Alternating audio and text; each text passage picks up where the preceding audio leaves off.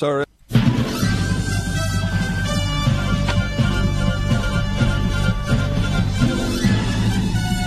This is Viewpoint with attorney and author Chuck Crismier. Viewpoint is a one-hour talk show confronting the issues of America's heart and home. And now with today's edition of Viewpoint, here is Chuck Crismier. A republic, ma'am, if you can keep it. The famous words of Benjamin Franklin when exiting there in Philadelphia, the Constitutional Convention, and asked by a woman, Mr. Franklin, what kind of government have you given us? His response, echoing down through the ages, a republic, ma'am, if you can keep it. The word if is perhaps one of the most important words in our language. It's one of the most important words in the Bible. That's why a lot of people don't like to read the ifs of the Bible. But they connect thoughts that people don't want to connect with. And a lot of people today don't want to connect with the if that Benjamin Franklin stated, a republic, ma'am, if you can keep it. So why is it so many people are talking about a democracy these days? Why is it that our national leaders, presidents, governors, congresspeople, almost to a person keep talking about our democracy, our democracy, our democracy, our democracy? In reality, they're deceiving us every time they open their mouths. They have forgotten the big if. A republic, ma'am, if you can keep it. Apparently, they don't want to keep it. Apparently, they want something else. They want a democracy, which is exactly what our founders feared the most. They did not want a democracy because they could see the horrific dangers attached to it. And so here in America, we were engaged in what has been called the Great American Experiment. Look around. Is it an experiment? Well, the COVID vaccine was an experiment, and we're still seeing how experimental it was and how devastating that particular experiment was, is, and will be in the future. But that experiment, the American experiment, the Great American Experiment, was based on something very fundamental. It was based upon religion and morality. When the founders used the word religion, when George Washington used the word religion, it was capitalized. The word religion with a capital R. It was referring to the Christian faith. The Christian faith and morality. In fact, our second president, John Adams, said that our government was not able to handle any other kind of person. And Alexis de Tocqueville, that Frenchman, the secular Frenchman who came over here in 1830 to discover what it was that made America great, after 9 months, it gave birth to some understanding to him. He said, in America, we would rather be equal in our slavery than unequal in our liberty. In other words, he saw something about Americans that was already fighting against the very foundation of the Republic, the Great American Experiment. And so today on Viewpoint, we're going to be taking a look at this issue, and I'm glad that you joined us. It's conversation, as always, with ever-increasing conviction, talk that transforms. And the reality is, today we have come to the place where we're justifying the unjustifiable. We're justifying the unjustifiable. How could such a thing happen if the foundation of the country was built on the Christian faith and morality defined by the scriptures? It wouldn't happen. So something has happened. Something very dramatic has happened. Well, one could say it happened dramatically, but maybe it's happened incrementally. And maybe, just maybe, it is carved away so that the fabric, the essential fabric of this nation, is unraveling and barely hanging together by a thread. That's what we want to focus on here today on Viewpoint with our special guest, Dorothy Logan, who is joining us, a wonderful special friend with her first book, I believe, The Unraveling, The American Fabric Undone. What a dramatic picture. On the front of the book, it almost looks like a climber's rope that has been virtually severed. And since I spent a lot of time mountaineering and rock climbing, one of the most feared things you could possibly imagine would be a severed rope that's designed to protect you. Dorothy, it's good to have you on the program. Thank you for having me. And where are we connecting with you? I am in Florida, Lake Wales, Florida today. In Florida. Well, welcome aboard, and it's good to have you.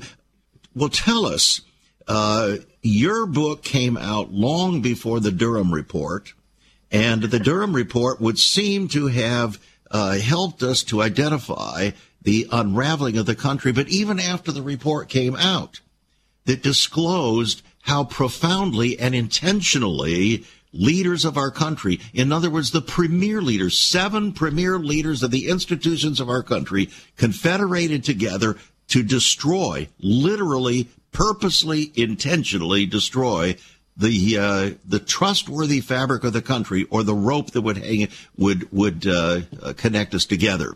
So your book was written before that. So what is it that prompted you to write this amazing book? Actually, it was watching where the country was willing to go in 2020. It actually started there. When you're looking, even before that, though, we have government officials going all the way back to 2016, where, yes, we're not going to hold our elected officials or those in power to the same standard. And if it were you that committed this crime, you would be guilty of treason. But because this person really, we don't want to charge them with anything, we're not going to. And we saw that, and I don't know how direct I can be about that, but with the Hillary Clinton investigation about her email server and the vulnerability there, we watched Director Comey lay out the reasons why she should be charged, and then say, but we're not going to do it. And so we see that in 2016, but I actually saw a culmination of this happen in 2020, where the American people were saying, we are no longer a country of laws. We're no longer religious and moral people. We're no longer people interested in freedom. We're no longer beholden to the values that have been holding us together since the formation of this country. And it broke my heart, actually.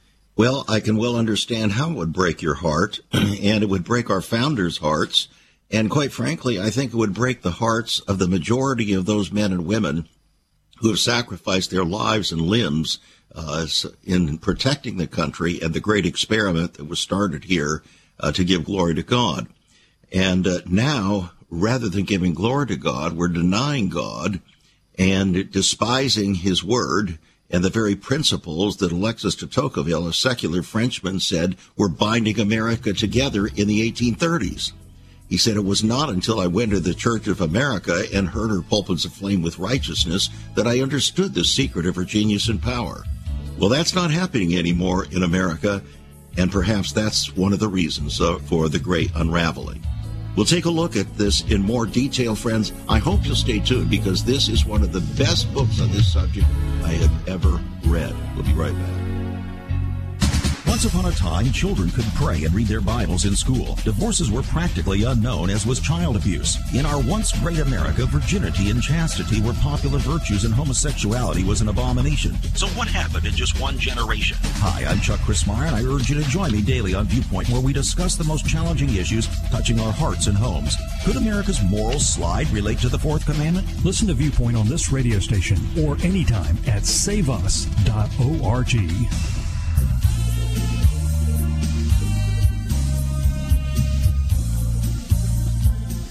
Welcome back to Viewpoint. I'm Chuck Chrismeyer. Today we're talking with Dorothy Logan, who is the author of a brand new book, The Unraveling, The American Fabric Undone.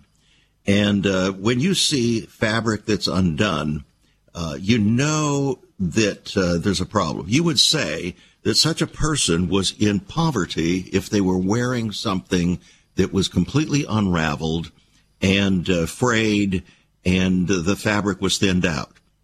And I'm thinking now, as I look at this title, and I think about what's happened morally and spiritually and politically and in every other way in our country, I'm wondering just perhaps to the extent that the purposeful buying of ever increasingly torn jeans might be a reflection of our willingness to embrace the torn fabric of our country. What do you think, Dorothy? Wow, I actually never thought of that. Neither did I until now. Because we're willing to, I never understood why people are so enamored. Yeah, enamored with that as a fashion expression. Well, what we're actually doing is not only accepting, but celebrating the unacceptable. Yes, which is exactly what we're doing in every aspect of society today. Wow. Well, not only that, you say in the prologue of your books, we play identity politics. We have contempt for anyone who disagrees, whether we even know why we believe what we believe. If someone doesn't belong to your group, they belong to the other group, and thus are your enemy in all things. The two major political parties are serving to prop up this notion, and the media fans the flames of the conflict. Regardless of where one stands politically, it is obvious that we're not living together well. Indeed, that's true. And yet, as a whole, Americans still support the same candidates, parties, policies, and activities that got us into the very mess in the first place. To blindly turn to the creators of the ills in society for answers to those very same ills. The fabric of American society has been slowly and methodically picked at, scratched at. Repeated friction serves to wear the cloth thin. So who wants to tear apart the fabric of this country? The culprits are found in the classroom, the newsroom, the courtroom, the boardroom. Yes, in the White House and in many respects in the church house. Some of them are obvious to their role in the destruction, but others are quite aware that the very fabric of society itself is unraveling, and they're doing everything in their power to speed up the process. And that's what's really grievous, isn't it, Dorothy? Indeed. And if you don't mind going back to that vertical rope on the front of the cover, yes, we have severed our vertical relationship in this country. I think at several different levels, there's an intention to destroy that relationship with our Almighty God. Well, it's interesting you should say that, and I agree with you. We just celebrated the anniversary of the first landing of the there at 1607 at Cape Henry in Virginia Beach, and after that. They planted a cross there. Then they sailed up the James River to Jamestown, planted another cross, and then 10 days later, Captain Christopher Newport sailed up the James River further to the place of the falls that is now called Richmond, Virginia, where this program airs, and there they planted a third cross. Yet for the past 50 to 60 years, there has been a methodical effort at every level to remove the cross from America. Interestingly, the vertical member of that cross is our relationship with God. The horizontal member of the cross is our relationship with one another. But those two have been severed by the intentional removing of the cross from the moral imagination of the people, and therefore hatred is ruling supreme. I think you're absolutely right. The unraveling has taken place, and perhaps it began with our rejection of the cross itself. Yeah, we've rejected. I always argue this idea of nature's God, natural law. It is obvious. Our relationships are the actual threads that hold us together. And as we disconnect, as we sever our vertical relationship, as well as our horizontal ones, that's what been watching over the past few years is the severing of our horizontal relationships and the isolation of people. And we do this by redefining language, by having new definitions, causing hostility, making it about group think and identity politics, and categorizing people in ways to make them the other. In fact, instead of not just severing the relationship, we're actually trying to reverse the relationship, and now love is hate, in other words. That's exactly the opposite of what the godly attorney John Winthrop had in mind and foresaw for this country back in 1630 when he landed 4 boatloads of Puritans there in Massachusetts. Before they landed, because they were not within the Virginia Charter, they were outside of that, they had to craft a form of a constitution or a covenant, which they did. It was called a model of Christian charity. And in there, he specifically described what some historians say was the clearest expression of the American vision ever penned.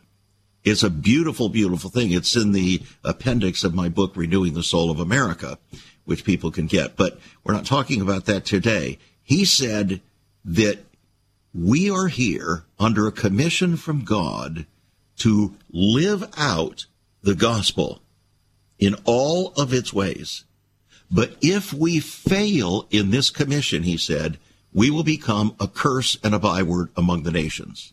Is that not what we see today?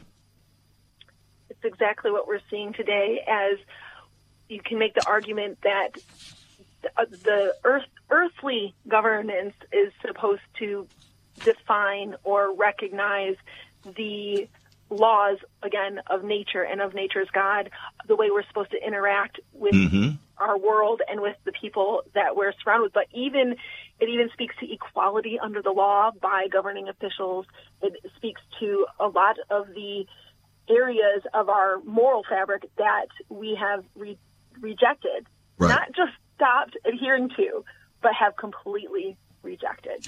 Okay, now that leads us to another word that we opened the program with, and that is the word democracy, the D word. And you say we don't live in a democracy, or at least we aren't supposed to be living in a democracy. And that's because, as Benjamin Franklin once said, a republic, ma'am, if you can keep it. And we want to build on that in just a moment, but I want to make your book available to our listeners here today. Friends, this is one of the best books to help you understand what's happened, what our country was to be about, what has happened, and what we need to do about it. I think you're going to be very encouraged. Your understanding is going to be increased dramatically, and it's very simple to understand. The Unraveling, the American Fabric Undone. $18 will put it in your hands. It's on our website, saveus.org, saveus.org.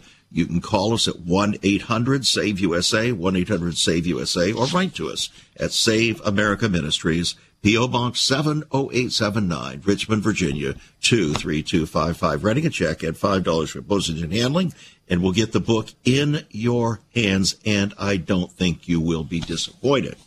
All right, Dorothy, this is your first book, is it not?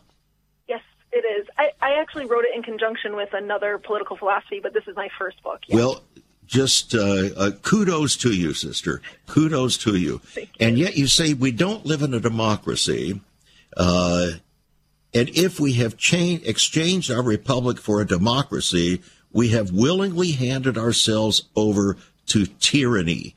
That is a mouthful. So if we're embracing democracy as who we are, you're saying that we have actually determined that we are going to welcome tyranny into our country. That's what we're experiencing, isn't it? Absolutely. And that's why the desperation is real, because we want to be on the winning side. We want to be, because that allows us to impose our will. If we're on the winning side gets to impose their will on anyone who disagrees with them. And that's exactly what the 7 who are identified in the Durham report were attempting to do. a president, a vice president, a attorney general, a CIA leader, all of them were confederating together to impose their will and to destroy the American election and our trust in it and in its candidates. That would seem to me to be an exercise in tyranny. How do you see it? I see it as a successful coup in some ways, in that we no longer trust our electoral system, and we no longer believe in our republic, and we no longer trust those we have previously entrusted with leading us and guiding us in the right direction. We have lost all trust in such institutions and in the rule of law and in everything that once made us the city on the hill. That's absolutely true. I remember years ago when I was flying across the country, I was in an airport and saw a copy of USA Today. It was a very interesting first page, and right in the middle, in about 3-inch tall letters, was the word trust in green. And the essence of that first page article was, we don't have any trust in our institutions anymore. And that was at least 15 years ago. Yeah, and we don't, and after the last 3 years, there are even more institutions we don't trust. That's correct. We don't trust any of our big pharma. We call it big pharma. We don't trust the medical industry or the medical profession anymore. We have a lack of trust even in academic institutions. We have a lack of trust in not just the government institutions, but our banking institutions. Every area you look into, we have lost more and more trust over the years. And we've seen that also within the broader Christian community. It's pretty amazing. So let's talk about this word democracy. What is it anyway? People use it with impunity. George W. Bush, during his administration, said that, we're here to advance democracy throughout the world. And, of course, that led us to Afghanistan and Iraq. Did we achieve it? Absolutely not. No, absolutely not. And we don't really want to extend democracy. We don't really want to extend democracy because we really wanted, the whole goal was, let's encourage people to have freedom. And that's what we were they wanted us to equate that with. But that wasn't that's not what democracy produces, is it? No, democracy actually produces government control.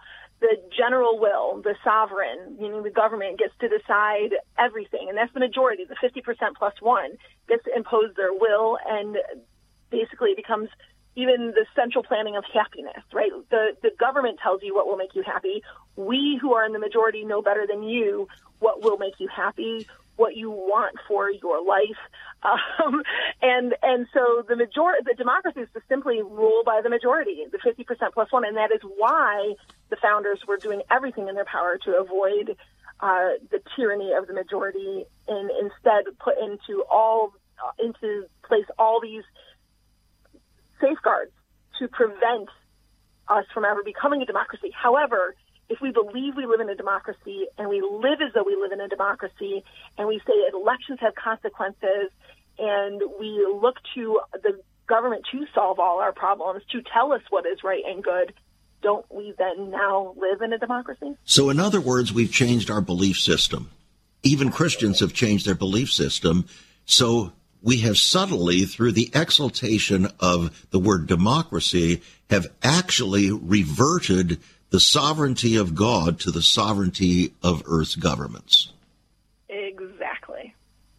Isn't it amazing how the enemy of our souls is so seductive and deceptive? He's so good at it, because even Jesus, I believe in the parable, the wheat and the tares, right? The enemy comes and sows those tares, and you can't go and try to uproot them, or else you get rid of the wheat as well. And that's exactly what we see happening in our country today. There it is. The Unraveling, friends, the American Fabric Undone. Tremendous book, $18 on our website, saveus.org. I urge you to get a copy. We'll be back in a moment. There is so much more about Chuck Crismier and Save America Ministries on our website, saveus.org.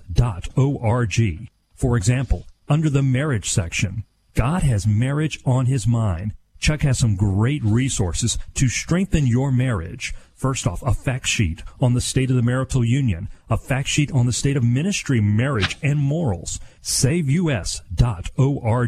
Marriage, divorce, and remarriage. What does the Bible really teach about this? Find all of this at SaveUS.org. Also, a letter to pastors, the Hosea Project, SaveUS.org, and many more resources to strengthen your marriage. It's all on Chuck's website, SaveUS.org. Again, you can listen to Chuck's Viewpoint broadcast live and archived. Save America Ministries website at SaveUS.org.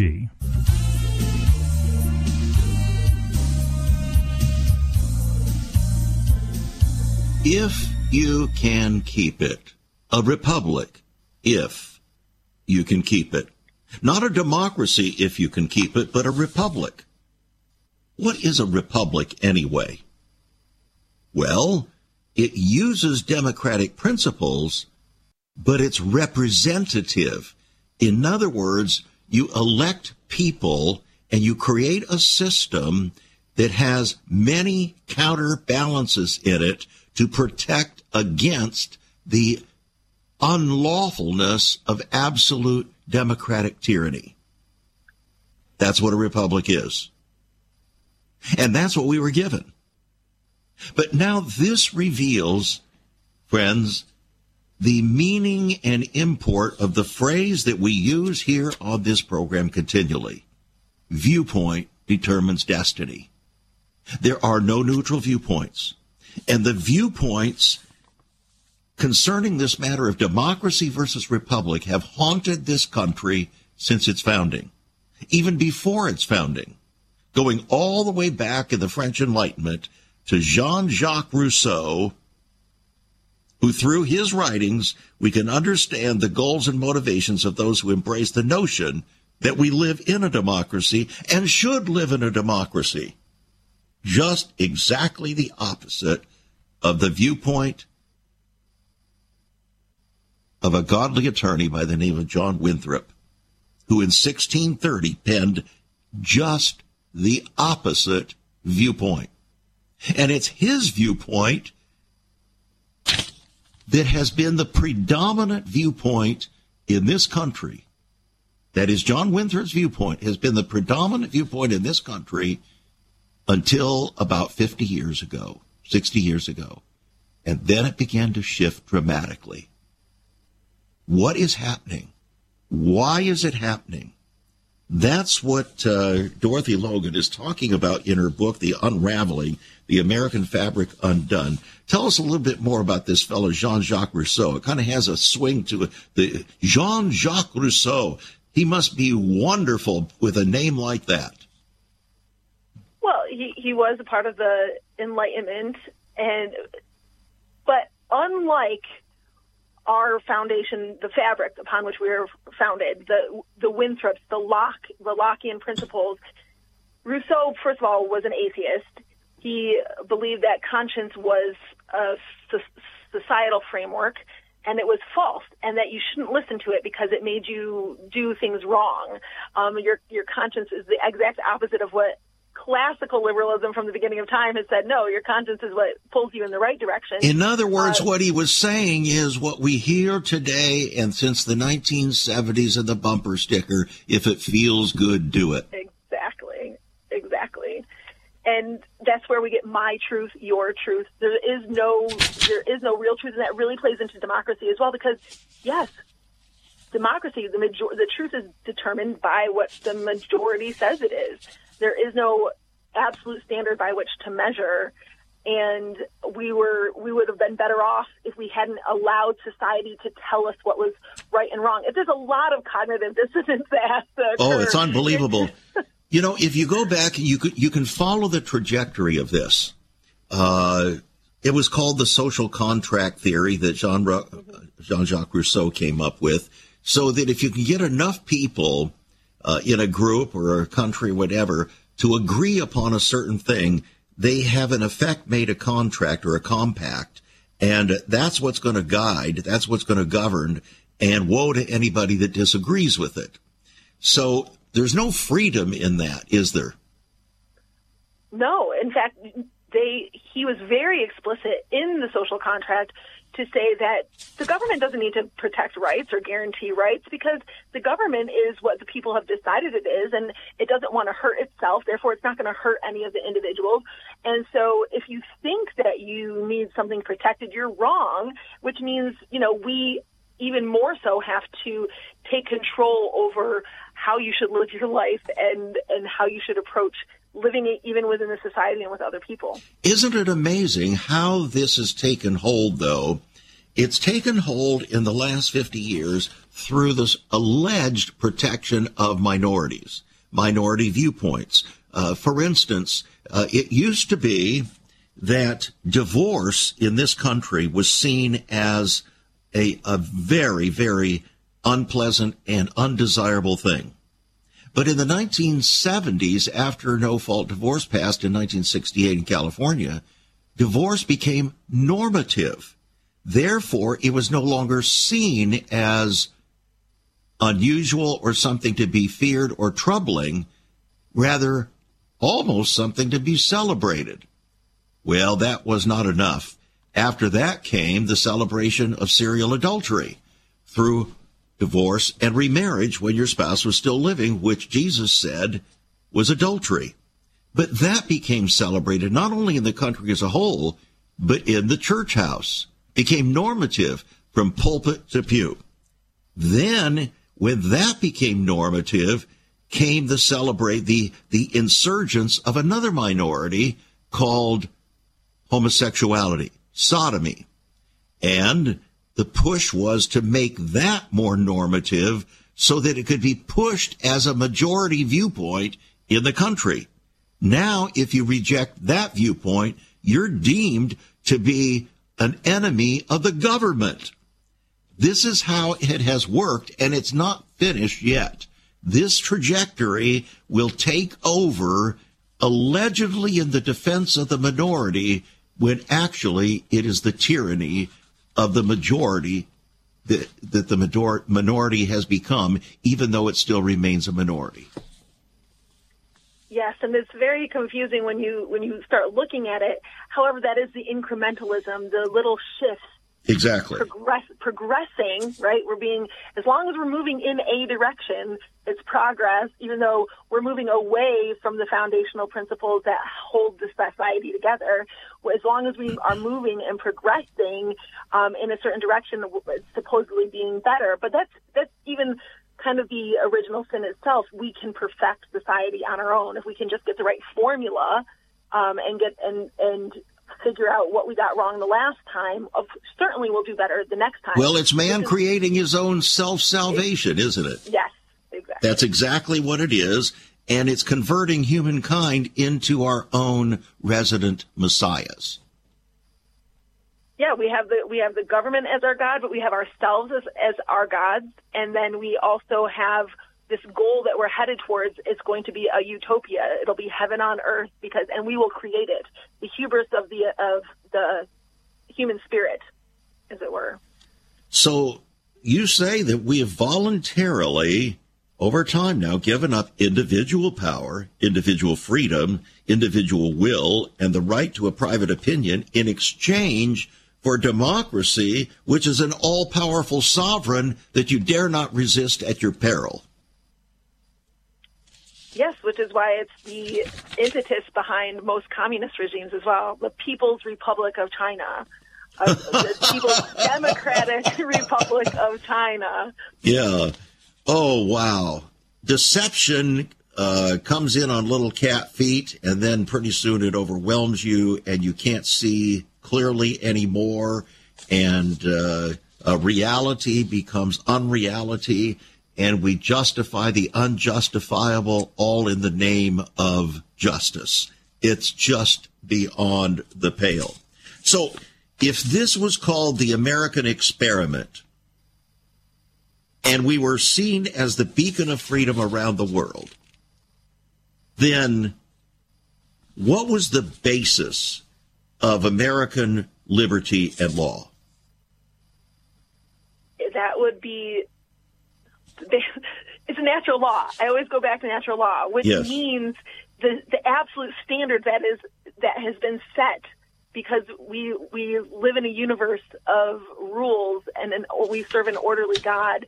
And people sometimes like to complain, the Constitution is foundational to our faith, right? It encompasses our religion. It's like the Bible is inspired by God. It hasn't. No. However, it defines and puts down on paper our recognition of the law of nature's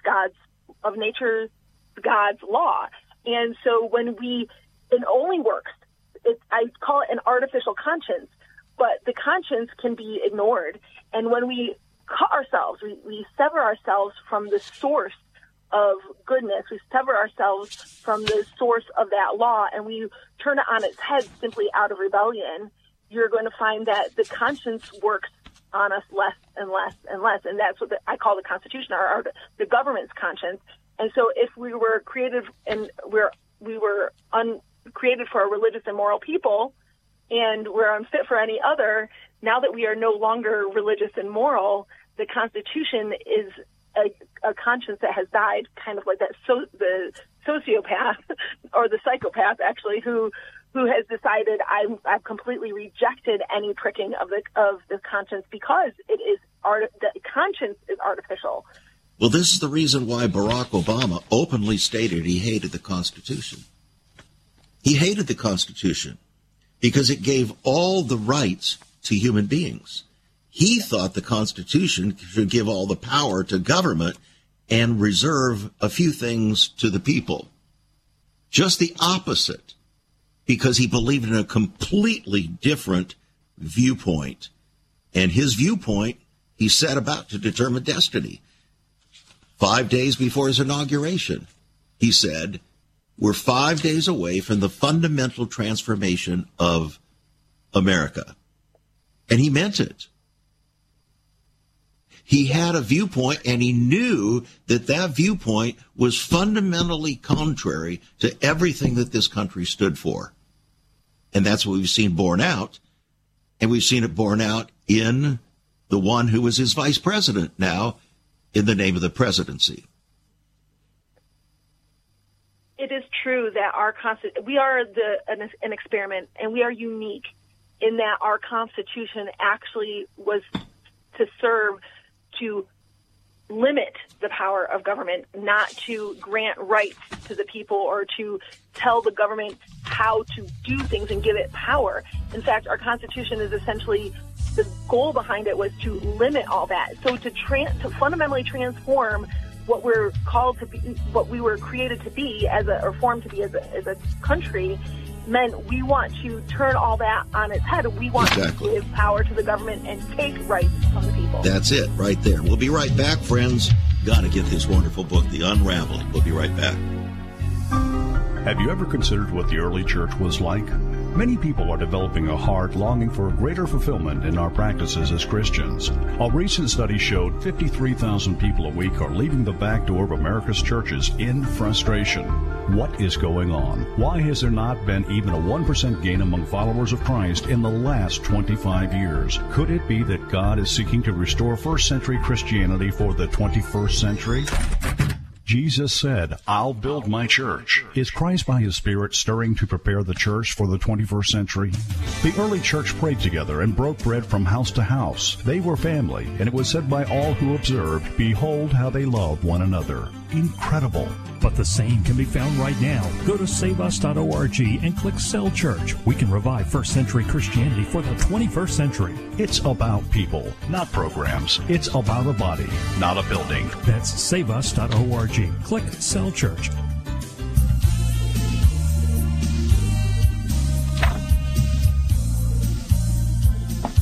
Please, friends, I cannot recommend this book more highly. The Unraveling, the American Fabric Undone.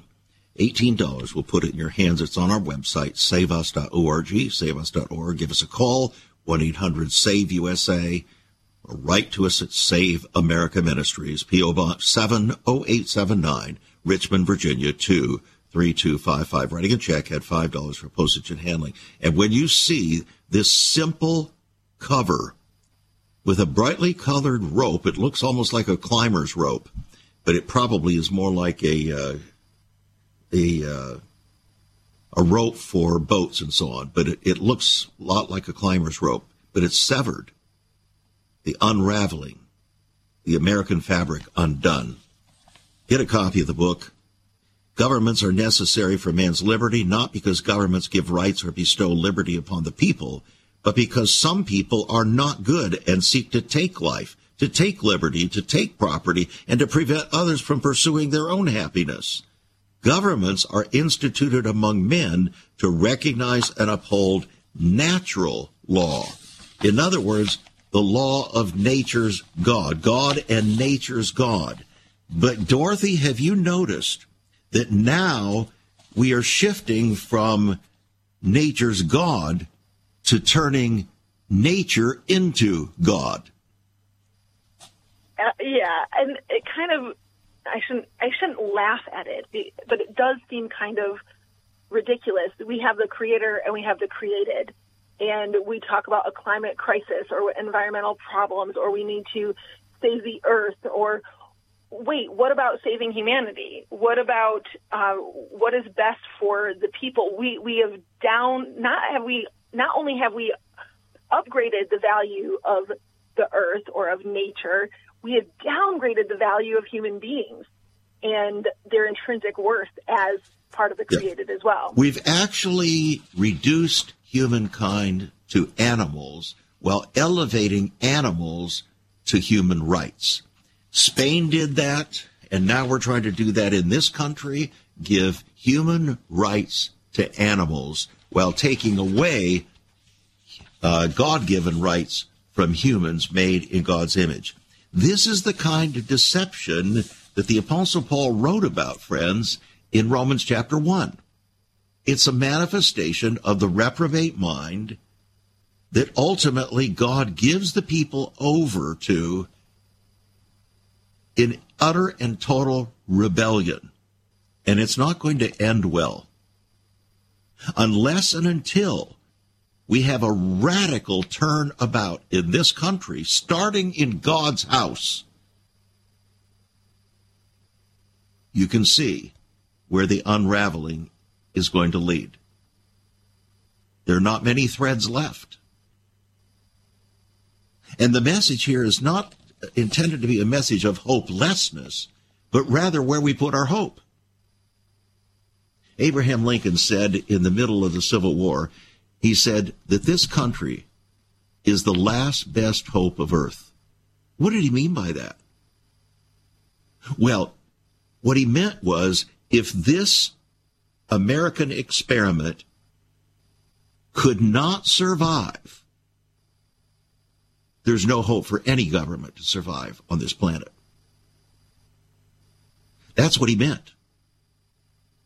And now we're proving him right.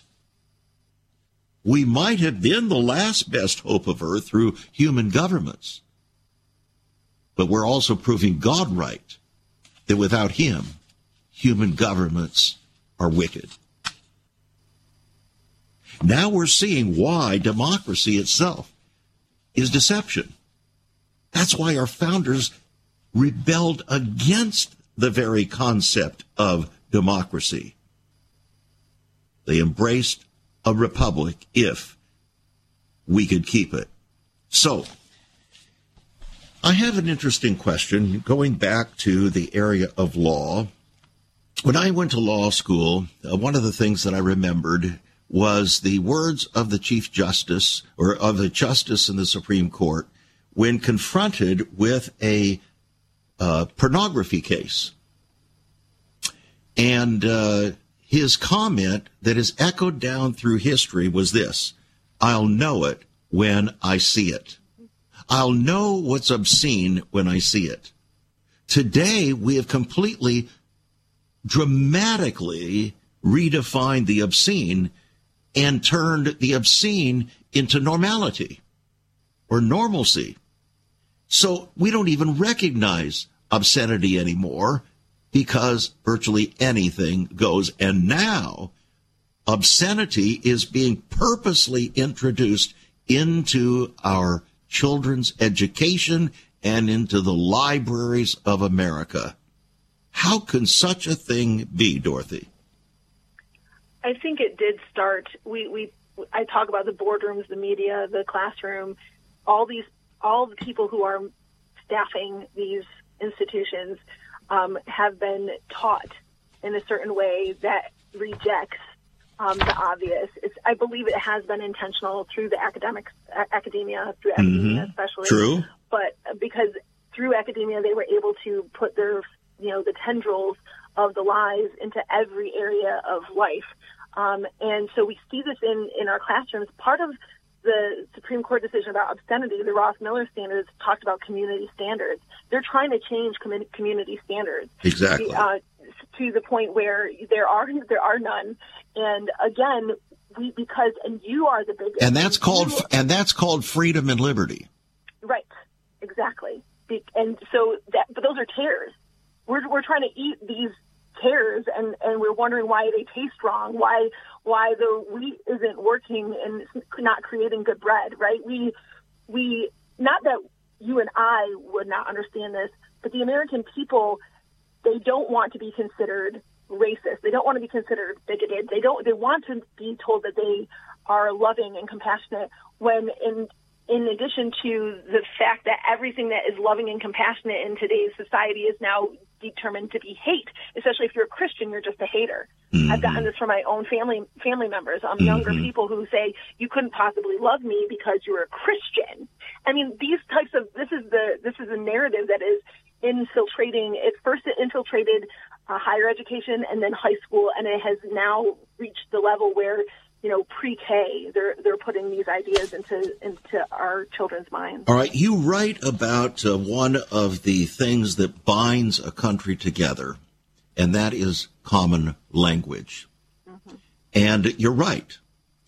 However, over the past 50, 60 years now, there has been an intentional effort through the colleges and universities and through, I might say, politics to change the meaning of words. And through changing the meaning of words, to change the acceptability or normalize certain things that otherwise would be seen as very undesirable. And of course, perhaps that began with the word gay. I can't think of anything more pronounced and more obvious than changing a word that was used to describe that which is happy and blithe, to use it, to co-opt it, to put a happy face upon sodomy. But that's exactly what they did. And they continue to do it with several other words. Of course they do. And if we don't have a shared understanding of a definition of the meaning of our language, we can't have shared values. And this is the reason why I urge people not to use common phrases. For instance, I urge Christians not to use the word gay. Stop buying into the marketing of evil. That's what you're doing. You're buying into the marketing of evil by using that word. Use the real word. You either call it homosexuality or sodomy. Those are the real words. Don't use the word gay because you're playing the game of the enemy. You just are. You may not think of it that way, but that's exactly what you're doing. And there are many, many other words like that, aren't there? Yes, and we see more and more being redefined. Even connotations, though, we can talk about, again, the connotation of democracy. It used to be tyranny of the majority, but now it is, we equate it with freedom because we've been taught to do that. Exactly. And it's been an incremental game, and the people who were, the homosexual movement, normalizing homosexuality in the media, for example, they're very proud of the way they were able to move the public approval from being vastly against homosexuality to now celebrating it. And when that has happened in Israel as well, and a pride parade can be taken right down through the streets of Jerusalem where Jesus himself walked down the Via Dolorosa, you know we've got a problem. This is not just a problem for America. This is a problem for the whole Western world. And I also think I was thinking about even the rainbow, right? We have the rainbow was the promise that the Lord would never flood the earth again and destroy the earth in that way, the world in that way. And what were the crimes and what were the sins and what was being wiped out? And I almost feel as though they've co-opted the rainbow to say, look, we can do anything we want because God promised that he wasn't going to do this again. And it's kind of like a thumb, kind of putting a confrontation and a challenge in front of God by using the rainbow flag. All right. Many of our pastors and churches have been co-opted by this thinking. And it's not just a matter of accepting the practice of homosexuality, for instance. It's a matter of buying into the so-called new normal to try to be accepted by the culture in order to market the gospel. This is the amazing trajectory of the unraveling, and it's threatening to unravel the very essence of the gospel and salvation itself, I see. And when you see how few people still adhere to a biblical worldview, it seems as though to be accepted or to be rationalizing that this is how you're going to reach more people is simply you are believing the lies. And that's exactly what we were warned against, that there will be teachers who tickle your ears and tell you what you want to hear. Those aren't the ones you're supposed to be listening to. Yeah. But when they are becoming in the majority, as so many people will call me here or write an email and say, where can I find a congregation that hasn't succumbed to this redefinition of morality? Where can I find a congregation that, yes, indeed, embraces the fullness of the truth of God's word and the fullness of the call to our relationships and love for one another? And I tell them, I don't know where to direct you. I don't know where to direct people.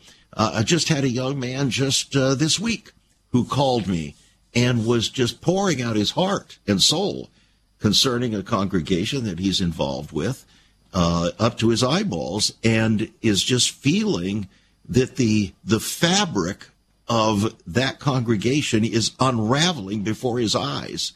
And he's saying, what should I do? What can I do?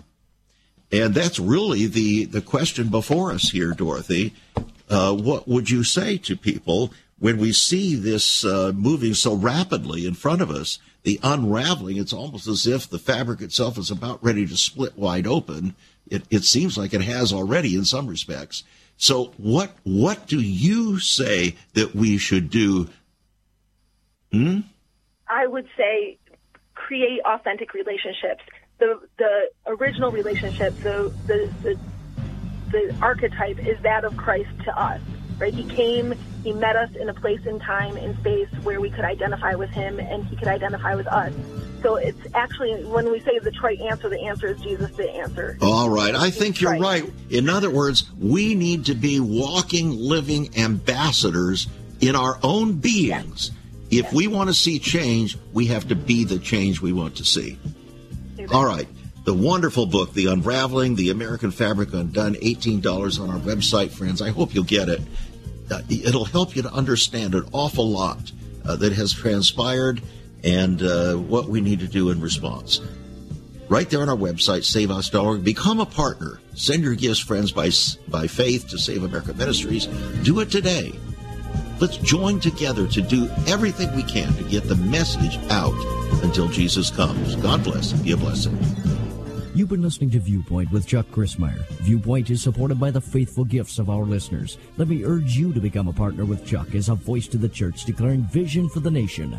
Join us again next time on Viewpoint as we confront the issues of America's heart and home.